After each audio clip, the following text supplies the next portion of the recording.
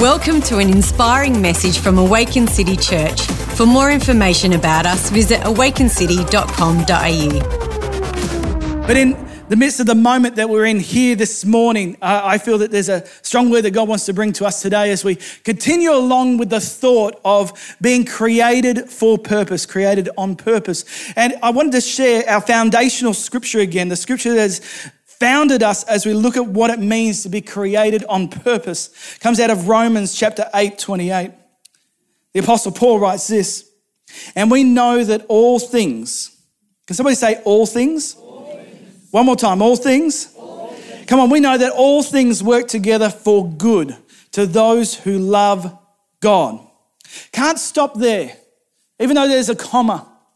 There's a powerful truth, no doubt. You could take that and stick that on your wall and say it every day and declare it in faith, and it is true.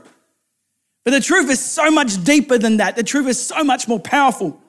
It goes on to say, to those who are called according to his purpose.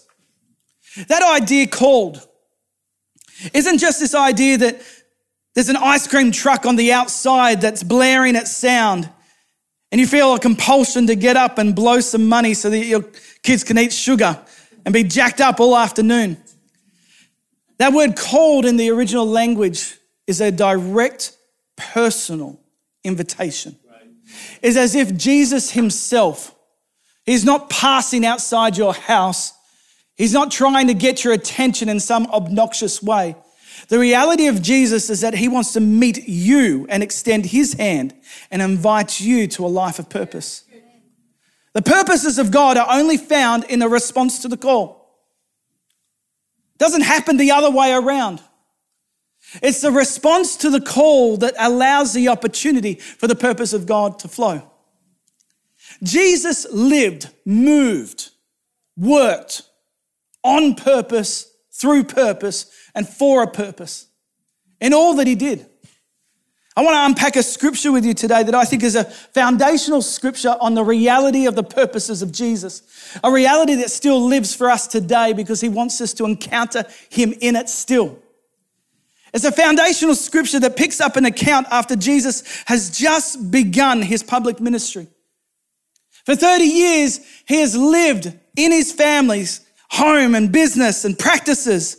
And he's just been baptized by John the Baptist, his cousin, which launches him on to the preparation for public ministry. Jesus, in response to this, doesn't just go out and start ministering. He instead goes for 40 days and 40 nights into the wilderness. He confronts, or is confronted, I should say, by Satan himself. And Satan is defeated. And Jesus comes back in the Holy Spirit and power. And it's significant that he comes back and he goes straight back into the old. He goes straight back into his hometown, but as a changed, as somebody who was operating out of the purposes of God. And we pick up the account here in Luke chapter 4, 16 to 19. I want you to listen to this. So he came to Nazareth, where he'd been brought up, and as was his custom, he went into the synagogue on the Sabbath day, and he stood up to read. And he was handed the book of the prophet Isaiah. And when he had opened the book, he found the place where it was written, "The Spirit of the Lord is upon me, because he has anointed me to preach the gospel to the poor. He has sent me to heal the brokenhearted, to proclaim liberty to the captives and recovery of sight to the blind, to set at liberty those who are oppressed, to proclaim the acceptable year of the Lord." Today I want to talk to you about process to purpose. Process to purpose. You know, my son Liam, all of 10 years old, doesn't know how good he's got it.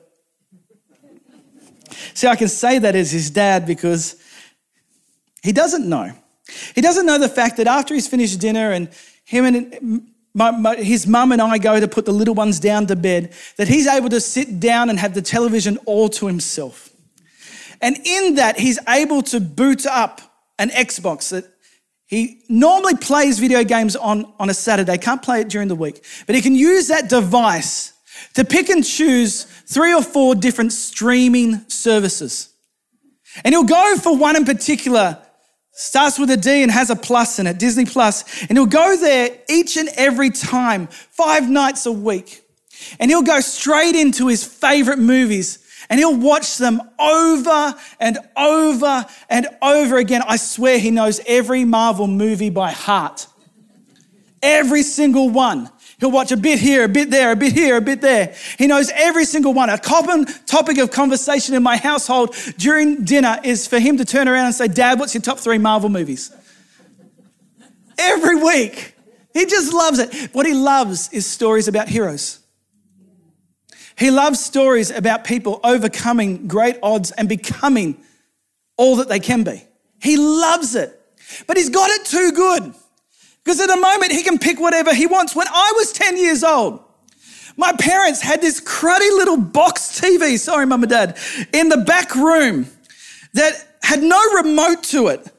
That I remember you had to sort of get the antenna right sometimes. But it did have an old VHS tape player attached to it. And I used to remember seeing on the TV guide that used to come out in the local paper and earmarking when they would have a movie that I loved. And I would ask for permission. I would beg for permission to stay up that night, not just to watch the movie, but to record the movie on a VHS. I'd get that sucker. I'd get that tape, $6 from Tandy. I'd pull it out of its packaging. I'd get a sticker and I would draw my approximation of the cover of that movie, the logo and the pictures and the actors on it. And I would color it in.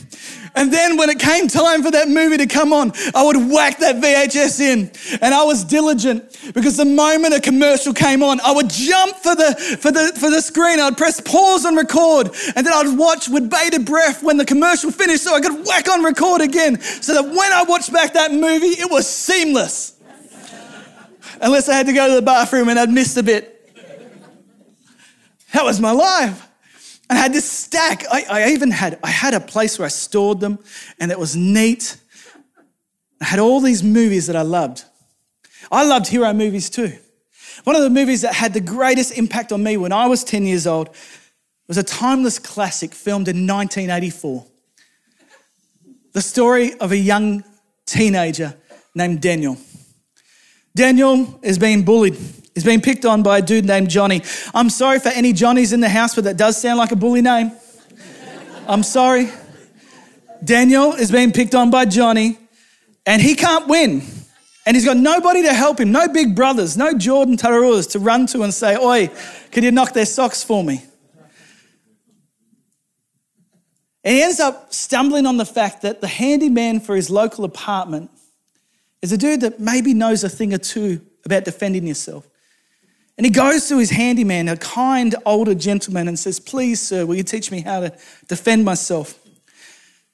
And so he enters into an agreement with the handyman. The handyman says, I will teach you, but you must do everything that I say without complaint, without issue, without pushing back. You just do. Daniel agrees to this without blinking. So the handyman says, first job, I want you to get this car, get this wax, and I want you to wax on and wax off. Wax on, wax off. See, this handyman whose name is Mr. Miyagi. Before the Terminator, he's the man. And if you haven't seen the movie I'm talking about, you need to get it. The Karate Kid, 1984. Don't go with the reboot. Come on. Forgive me, Jaden Smith. Don't go with the reboot. Go with the original. Daniel learns how to wax on, wax off. And I got to say, Daniel's character comes out in this, cussing under his breath, disappointed. What am I doing this for? And when he finishes, he goes to Mr. Miyagi. And Mr. Miyagi's response is, right, hey, here's the floors of my house. Can you sand for me? Sand the floor, sand the floor, sand the floor. He does that, grumbling. What's the next, Mr. Miyagi? When are you going to teach me how to defend myself? All right, come here to this fence. Paint up, paint down. Paint up, paint down. All right, Mr. Miyagi. Now, I got to say, Daniel's character is well and truly on show. Daniel had no idea what he had agreed to. Wax on, wax off, sand, paint up, paint down. Next job, paint the house, side to side, side to side. Mr. Miyagi is the best. He is getting the best free slave labor available. Get that job done, Mr. Miyagi. But my favorite scene in the entire movie is not the end where Daniel beats his bully. It's partway through where Daniel comes to Mr. Miyagi one night and is just ropeable. Can't believe you've been making me do this junk. You've let me high and dry. And in that process, Mr. Miyagi says, show me what you've learnt. Wax on, wax off. Sand. Paint up, paint down, paint across. And in that moment, Mr. Miyagi, hey, hey, hey. And Daniel, without even thinking about it, wax on, wax off. Blocks everything. And he is now a ninja.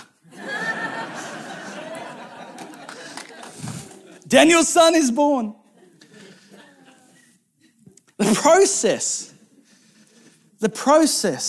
that sometimes we go through allows us to be transformed in such a way that what's inside us is equipped and comes out. When Jesus comes back from the wilderness, this is the very first thing he says publicly. This actually sets the foundation of all that he came to do. Here's what he came to do in every single one of us. He's come to preach the good news to the poor. He's come to heal the brokenhearted. He has come to give liberty to captives, sight to the blind, liberty to those who are oppressed, to proclaim the acceptable year of the Lord. It is a process to purpose. And if you allow me, I just want to isolate what this process could be. And I promise to you, it is better and more interesting and more sustaining than waxing on and waxing off. But even in the midst of it, even in the midst of the daily mundane, God uses this to transform us into the purposes he has for us. First thing he says, Jesus, I've come to preach gospel to the poor. That word poor there doesn't just mean to be lacking in resources. Literally what it means is to be empty, to recognize lack in ourselves. Here's the truth I want to submit to you today for yourself, that in our emotional, spiritual, and physical lack, the purposes of God are to come in and fill every space to abundance. And he uses his purposes to transform us. See, I'm convinced that sense that we sometimes get inside us, whether we know Jesus or don't know Jesus, that we're missing something, that we're lacking something, is a God-given cue that you can engage with God directly and he will fill that space as he fills you. You know, in the book of Ecclesiastes, chapter 3, verse 11, it says that God has put eternity in the hearts of all men. There is this burden, this emptiness, this lack that if we're aware of, it will drive us to Jesus directly. That feeling is not a bad feeling. That feeling too easily is cancelled aside with things that we seek to fill the gaps ourselves. There's no amount of Netflix that will make a difference. There's no amount of substances that will make a difference. I've got to be honest here, there's no relationship that will fill that spot for you. I'm not saying those things are bad. I'm not saying don't go there. I'm not saying you can't have that. What I'm saying is if you look to anything to fill that emptiness, it will not work. It can't work because eternity is in your heart. It was placed there by God himself as a gift to you to drive you to him. It all begins, this process to purpose, by recognizing I'm missing something. Now, if you have never encountered Jesus for yourself, that's where it begins. I am missing true life. But I do need to say to you today, whether you follow Jesus for 1 year, 10 years, 20 years, 30 years, those moments of lack come up in our hearts from time to time. God uses that to mature us. Don't ever run from it. Run to it and ask that God would change you through the process. It's okay to feel empty. It's okay to come to God empty and say, I need to be filled. Because it's out of that position that he starts to equip us. In our brokenness, let me say that differently. In our brokenheartedness, he's come to make us whole. Jesus took on brokenness so that we could be made whole ourselves. In our brokenheartedness, he has come to make us whole. I remember for some strange reason one year, I took up rugby as a sport. I was not and am not a gifted rugby player. I remember I got on for my first game in garbage time, the last 5 minutes. I saved a try at the goal line simply because the dude ran into me with his head and I hugged him as I fell down. It's true. I held on to him for dear life. I remember going to the training session the next week and I'm picking up and I don't know what I can't even tell you today why I decided to sign up. But I'm there at training and I'm coming up against the best tackling forward we've got. And I thought I'm going to push him here. I have no idea why I was thinking this. I ran into him with all my strength and he did not budge. And I think he recognized the fact that I was trying to test myself against him. And he raised me a level by picking me up and throwing me on the ground. In the process of that lovely gentleman dislocated my knee and finished my rugby career for me. See, if I'd then decided to live the rest of my life with a dislocated knee, I may have been able to do some stuff, but I would always walk around limited and held back. I needed that knee to be put back into place, even though it hurt as much as when it happened. Do you know, in our brokenheartedness, as we come to Jesus, it's the purpose of God to use that pain to heal us. Don't be surprised when he pushes our buttons and doesn't allow us to dodge and weave and get away. He wants to point the issues of the heart. He wants to expose insecurity. He wants to expose the wounds from the past that we carry. So the literal word brokenheartedness there means to carry a bruise. So many people live their lives carrying the bruise like it's luggage on the inside of them. The reality is that the process and purpose of Jesus is to take those bruises and remove them by bringing wholeness. And it may hurt in the process, because in that process, we realize and recognize what we've had done to us or what we've experienced. But if we allow Jesus to invade that space, he removes the damage and he brings healing. The purpose of Jesus is to bring wholeness. It talks about in our captivity, God's purposes are to bring freedom.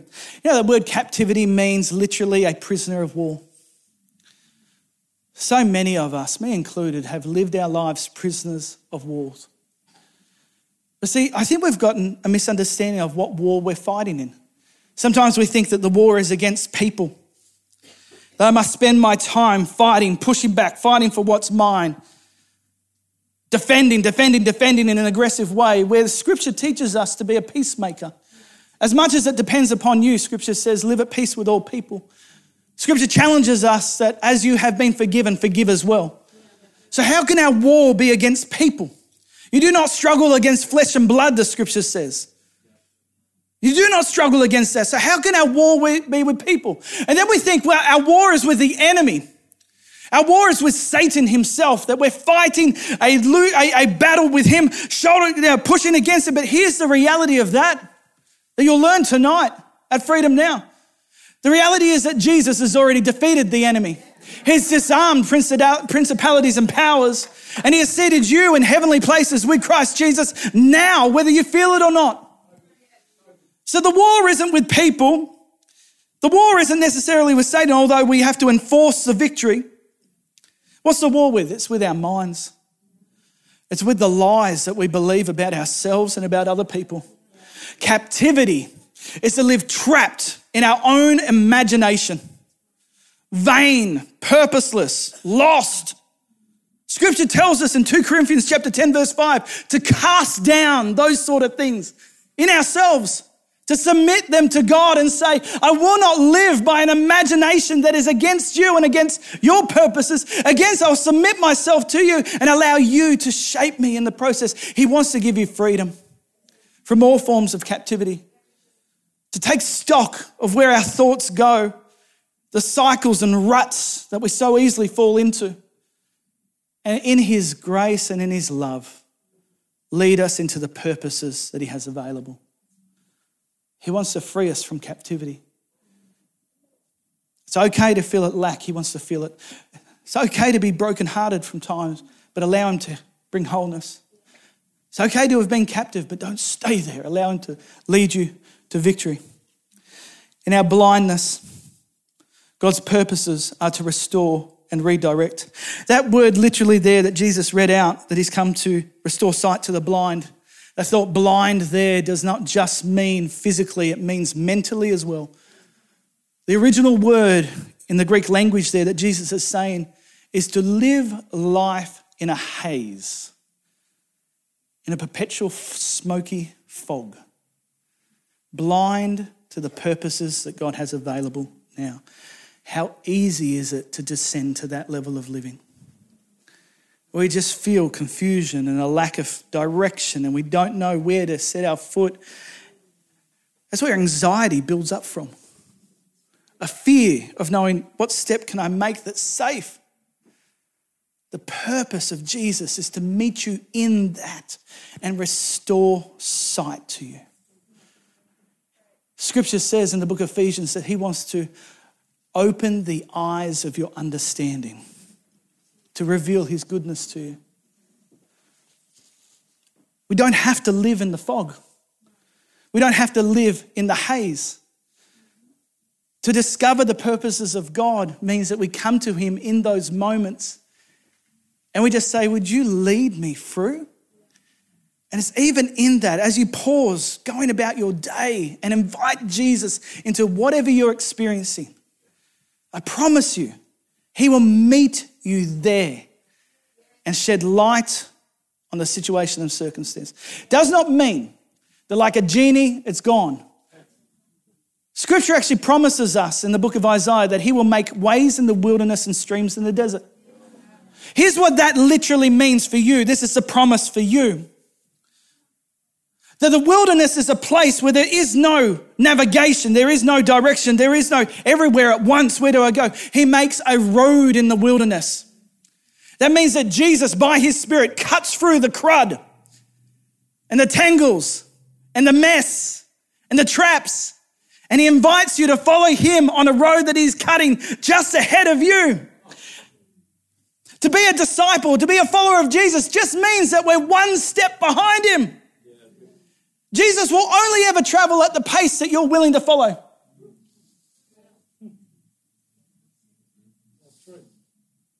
And he will pause and wait until we're willing to redirect ourselves again to go, let's go through the way in the wilderness.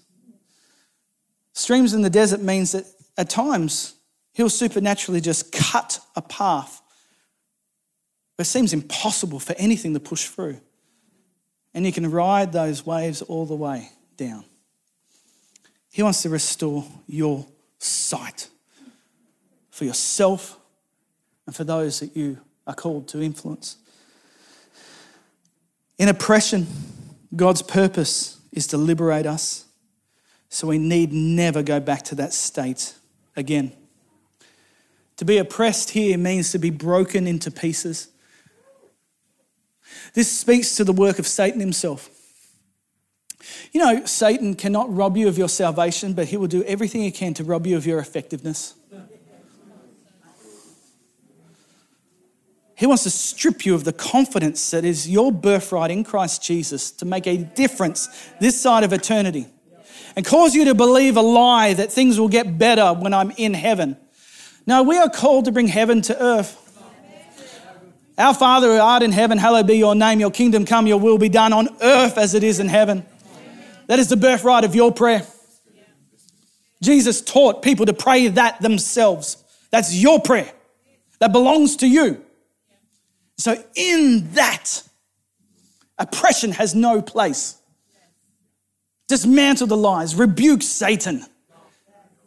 Jesus is the example. He did it. He's showing you, modeling how you can do it too.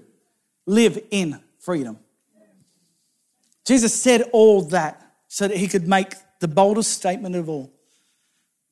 The boldest statement of all. To proclaim the acceptable year of the Lord. That's a loaded statement because that's talking about something that the Old Testament carried called the year of Jubilee. The year where everything lost, everything given away, everything handed over is restored back to you in full. Here's the purpose of Jesus, for you to live your life on display so that you radiate the goodness of God. I know you feel like you're waxing on and waxing off. I know you feel like you're painting up and painting down. I know you feel like you're just sanding the floor with your head down. I know that you're feeling like I'm just going side to side to side. Jesus, why am I doing this? Why won't you show me how to live? But as you allow him to work the process in you, you become who you were called to be. And if you allow Jesus to do that, you will live a life on display that will cause others to encounter the love of God as well. Final scripture comes out of the Gospel of John, chapter 9, verse 3. I want you to listen to this. Now, as Jesus passed by, he saw a man who was blind from birth. And his disciples asked him, saying, Rabbi, who sinned?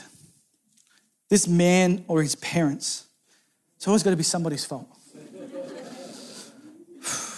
That he was born blind. Jesus answered, neither this man nor his parents sinned, but that the works of God shall be revealed in him. Here's what Jesus did with that. He knelt down and grabbed some dirt from the ground. Dirt. He spat on it with his spit. Social distance that. Rubs it together. Smears it over this dude's eyes. Could you imagine being this guy who's blind from birth, hearing the stories about Jesus, a miracle worker, and coming to him and having dirt smeared on your face? Jesus then says to him, I want you to go bathe in the pool Siloam, which literally means sent. I'm sending you to send you. Goes into the pool, he bathes, and the scriptures simply say, he came back seeing. At what point did he get his sight back? It was as he allowed Jesus to do this process of transformation in him. Jesus didn't do this again.